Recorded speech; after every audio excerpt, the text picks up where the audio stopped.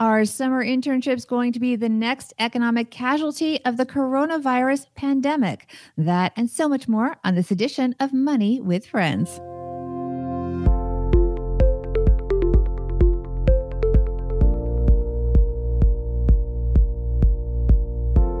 Welcome to the Money with Friends podcast. I am certified financial planner Bobbi Rebell, host of the Financial Grown Up podcast, coming to you from beautiful Lake Mahopac in Putnam County, New York. And coming to you from outside Detroit, Michigan, where we're huddled up in my mom's basement making Stacking Benjamins podcast episodes. I'm Joe Saul-Sehy. This is the Money News Show that includes commentary on recent headlines and stories with thought leaders from across the financial landscape. We break those stories down into what matters to you, our friends, and we leave you with a takeaway to make it your own. Today's show is brought to you by Tiller Money, your financial life in Google Sheets updated automatically every day. Easily track your finances in one place with greater flexibility than you'll get with any budgeting app.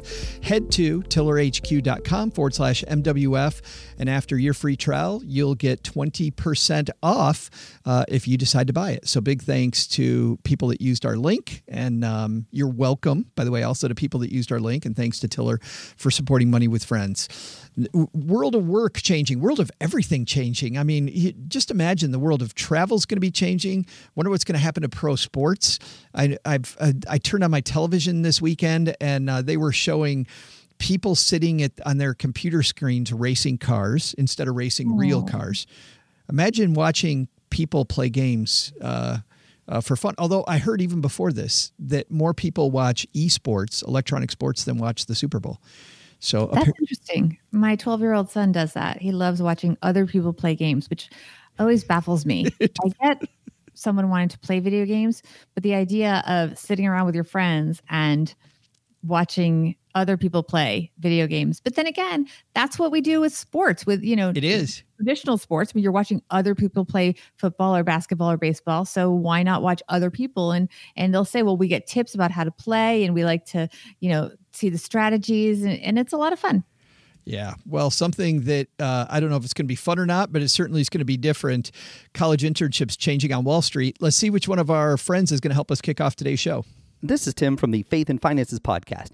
PE ratios, stock purchase plans, Federal Reserve meetings.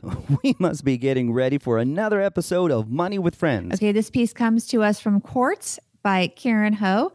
Coronavirus means thousands of Wall Street internships may be virtual this summer. Wall Street has already seen significant losses and stock sell-offs as a result of the coronavirus pandemic. Now, thousands of interns might have a dramatically different summer than they imagined, as investment banks like JP Chase consider virtual options in response to stay-at-home orders and reductions in clients. A survey of 22 financial services companies conducted by the Ivy Research Council, a hiring and consultancy firm, found 54% of the respondents, or 12 companies, were considering a virtual component for their summer internships, according to the Financial Times. 4 of the companies are considering implementing a, quote, fully virtual internship program, while another 8 were looking into internships that started remotely and would move to a conventional format as the pandemic progressed. The survey did not disclose names, but JP Morgan, Citigroup, UBS, and Goldman Sachs were identified by the FT as banks considering some remote elements of their internship. The move to remote work would be a huge cultural shift for the newest class of staffers on Wall Street, an industry that has already been hit with historic declines over the last few weeks. And I do want to mention, as I always do, that I do have a business relationship with JP Chase. The internships are viewed as a crucial first step for young people pursuing careers in finance.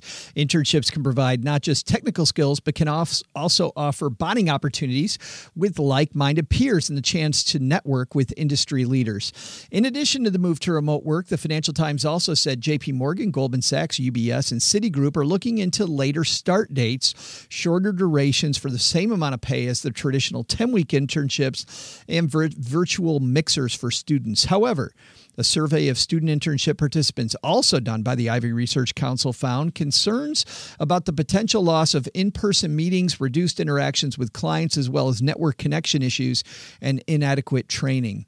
Whether they're done remotely or in person, the biggest issue for Wall Street summer internships might be the actual workload itself. It is still too early to know how much of the financial sector will be affected by the historic unemployment rates, significant downturn in the retail, transportation, energy sectors, as well as the long-term effect on supply chains for medicine, manufacturing, and agriculture.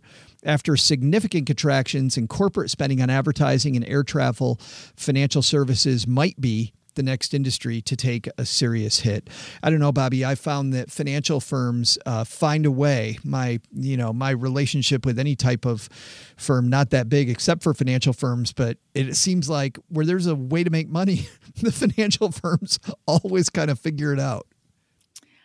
Okay, that may be true. That's true, but that's also a good thing. I think that companies in every industry that can pivot and find ways to continue to generate income in this economy is a good thing. Financial firms do support a lot of businesses through loans that they are now making, through loans that they make just in general as part of their business. And so we do want businesses, all businesses, to stay in business if we can. So I want to be positive about that. As pertains to summer internships, I think that's really a sad thing because I gained so much from my internships in the television business, learning hands-on, and basically you find mentors, you find bonds with people that you're still connected to, often very many years into your career, supporting each other. And, look, all these virtual meetings are great, but they're not that great in terms of forming those bonds. It's just not the same. There's a reason that companies hold big in-person events. There's a reason that they take the interns to, an amusement park. It's not just about having fun. It's also creating memories and bonds that are different from being just online all the time. So I think about this and I think about, okay, so what's the takeaway? The takeaway isn't just that things are worse. I think it's easy for people, Bobby, to stop at things are bad, so I don't have this opportunity I had before. But if the key really is networking or is bonding or creating these relationships or learning these work skills, even though it's going to be harder, if you're somebody in that position this year, you just need to work harder to make sure that you get what you want. It still, I think, starts with these are the things that I really need this summer, and I got to go get it. I agree with that. And the truth is, this is an opportunity for those that will do what you're saying to stand out, because you can make the effort to, for example, if you're an intern and you're doing everything virtually, to set up one-on-one, calls, virtual calls with people that you hope will become mentors. And of course, your work will still be judged, and that will still be a factor if they are hiring from the intern pool in the fall, which hopefully they will. I hope that the class that is graduating, or I guess even many of these interns go back to school, I guess. So graduating a year from now, a year and a little bit of change from now, we'll still have opportunities. Hopefully those companies will be hiring and they will be able to be employed. The one saving grace is that it's happening to everyone. And it's a very equal playing field in that sense, that everyone is having the same setbacks. And so it's not as if one person is losing out on this. Everyone will be equal and have the equal challenges. I think though, a lot of people listening or hanging out with us on YouTube as we make this, by the way, that's at youtube.com/moneywithfriends. If you want to hang out with us while we make the show, Bobby and I are usually here either Thursday or Friday, most weeks. I think it just comes back to, you can't wait for somebody else to train you.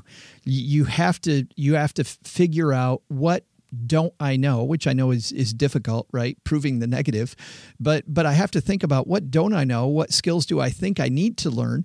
And then who are the people that can give me those, and design your own curriculum. I always was frustrated when I worked for bigger businesses before I worked for myself, when I'd see people that would say, well, my manager never taught me that. But I understand that your manager wants to teach you that so that you do better at your job, but take your career into your own hands. Nobody wakes up on a Monday and goes, you know what? I want to stink at my job today.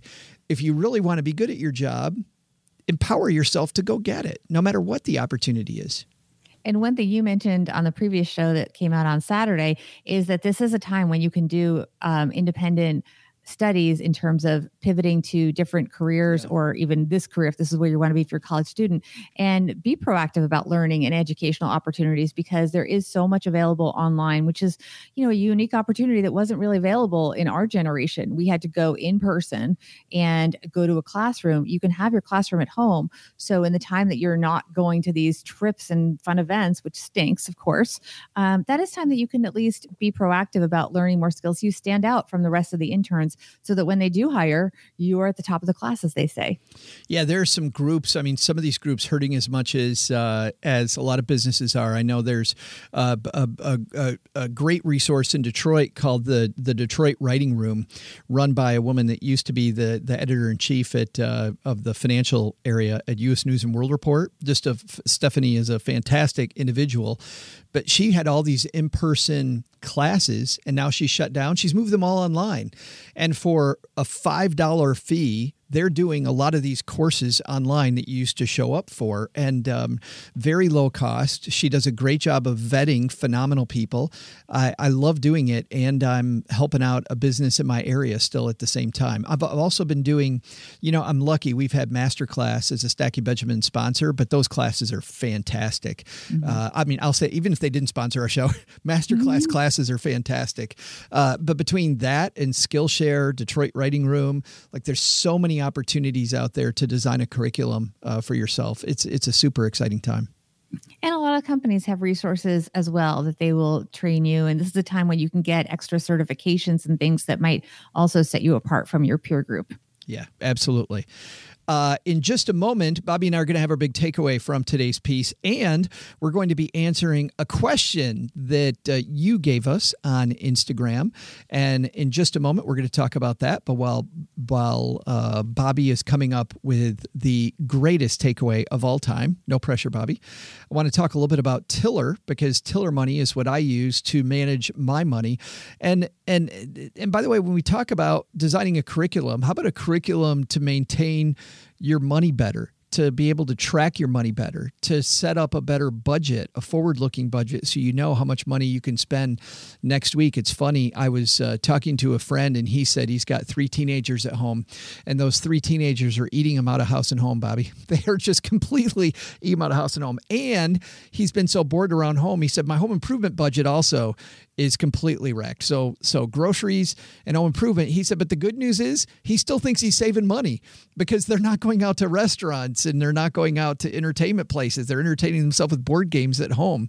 So a lot of things changing. The way to track those changes is using a tool like Tiller Money. You can easily track your finances in one place with the greatest flexibility. And the reason they talk about greatest flexibility is because Tiller Money is not an app. You actually use whatever spreadsheet program you like. And if you're not a spreadsheet nerd, like I'm really not a spreadsheet nerd, they make it super easy because they have a bunch of templates. But if there's something I don't like, I can just easily remove it, and it makes it super easy for me to track the things I want to track and not track everything else. So for a free 2-month trial, head to tillerhq.com/MWF for more. So big thanks to them. All right, Bobby, what's our takeaway here? I'm going to keep it short and sweet here. I did many internships in my field of journalism while a college student, and I feel very blessed to have done them. I met amazing people. It is a priceless experience. Hopefully that will happen for this summer's class. I do hope the situation ends sooner rather than later because it's worth a lot. But if it's not back, I think just do your thing. Make sure that you learn as much as possible. Connect with people. They are rooting for you. They've chosen you to be part of their sort of field team. Let's hope things get better. Yeah, I have really not much to add to that besides being controlled. No, there are things that you can't control, and there's a lot of news out there today, Bobby, about things that none of us can control. But if you keep your eye on those things that you can, I think things are going to work out much better. Well, very well said. All right, we've got... Also, just give yourself a break. You can't control a lot of this. I like that. I agree. We are taking your questions here at Money with Friends, and if you have a question for us, head to our Instagram page and hit us up, because we're taking as many questions as we can answer. We're going to try to do one every time we have one. So Jay Varghese 81 asked this question: how high should my emergency fund go? 6 to 12 months, whatever helps you sleep. Don't want to hoard due to fear. And while, Bobby, I like that idea of having more cash on hand, what's the right amount of cash? Well, I think there's something in this question that I'm focused on, which is I don't want to hoard. So to me, they already have an emergency fund. They're questioning how much more would be reasonable and maybe not have invested in a more high risk thing than just a savings account. So my idea for them is first, think about what amount will make you sleep better at night. I have a lot of anxiety. I'm not sleeping that well these days just because all that's going on. But what number is going to make you be able to sleep better in terms of feeling financially secure? So that's number one. And number two, think about the idea of tiers. So you have your emergency fund, which I'm going to assume is in good shape again, because they're worried about hoarding. Is it too much? So I'm assuming they have a base. We just talked about Tiller and about looking at what you're not spending these days. Maybe take the money that you're not spending because you're not going to feel it and add that to your emergency fund. And use that, because that's not money you would necessarily be investing. That's money you would have spent. So that's easy to add in there. And then tiers. You've got maybe your 3 to 6 months that's in literally cash. But then think about investments where you can get to them after that 3 to 6 months period is over. Maybe you want to put another tier of money into CDs that come due in those time periods. So the money will become available to you as you go through that 3 to 6 month emergency fund. And then set up some backstops. If, for example, you go a year, can you set up some kind of lower interest loan, like a home equity loan, as another layer of emergency fund? So it's not cash, but it's there. I can't imagine this going that long, but this is just adding layers and layers where you don't have cash that's not earning anything, but then you have another resource. So that's my idea. And that's assuming, again, by the tone of this, it sounds like they've already got a solid emergency fund by standard measurements. Yeah, I think to your point, Bobby, it's a series of asking yourself a bunch of questions. And the first question is how stable do I think my job is? Because when we say 3 to 6 months, you could be closer to the 3-month end if you feel like your job is very stable. And that's more of an opportunity fund than an emergency fund, frankly, that if something good happens, you're able to take advantage of it and not disturb your investments. But if it doesn't seem stable, and if you even think about worst case scenario, could we go into a recession soon? Maybe. So even if it feels good, how stable is your career during recessionary times, even if after we come out of this? So ask those questions, and that'll put you between those two numbers where you're at. Then the next thing to ask yourself is, without my emergency fund, where's the first place I go for money after that? If you have a bunch of money in conservative investments and your job is fairly steady, once again, you might have an asset that you can tap without having a lot of worry there. And by the way, what all this process does, I think, is talks about what, Bobby, you were talking about earlier. It talks to that. By answering all these questions, it helps you sleep at night, because you're like, first I go to this, then I go to this, then I go to this, then I go to that. And you see how many resources you have. And it's funny how when I would coach people through that back when I was a financial planner, we get so worried between our ears, and just the process of creating that 3 or 4 step plan of what I'm going to do next relieves a lot of that pressure that I think we're all feeling now. I think very well said. I forgot to add one other thing. Consider whether you are the only income or whether there's another income coming through. Oh, good point. Yeah. What the odds are, as you said so well, Joe, what are the odds? How stable are those in terms of the situation that we're in terms of income continuity? Thanks for the question. If you've got a question for us, once again, head to our Instagram page. It is Money Friends Pod. And Bobby, we also do, a lot of the time, we'll do questions where you can help us make the show. Absolutely. We do that on the Instagram stories, so make sure to follow us there. Awesome. That's going to do it for today. Also more about Policy Genius, about Tiller, about Joust, about Ubiquity, all of our sponsors, companies that we absolutely love. By the way, we don't run if our sponsors don't run. So please support our sponsors as well if you're in need of any of their services. That's going to do it for today. Tomorrow, Bobby has... Who's your guest tomorrow, Bobby? Who is my guest? Oh, gosh. Who's my guest? It is Brad Klontz, Dr. Brad Klontz. Dr. Brad Klontz. Good. I like talking behavior. It's a great time to talk behavior now. He is a man with many a lot of wisdom. Yes. So, Bobby and Dr. Klontz tomorrow. I'm Joe. We'll see you back here tomorrow. Well, they'll see you back here tomorrow at Money with Friends. Bye-bye.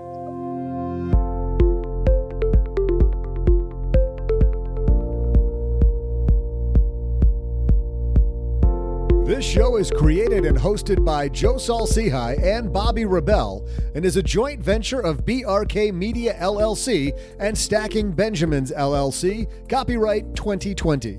Ryan Sini and Nicole Thornhill from Pro Podcast Solutions engineered this show, and Ashley Wall is the producer.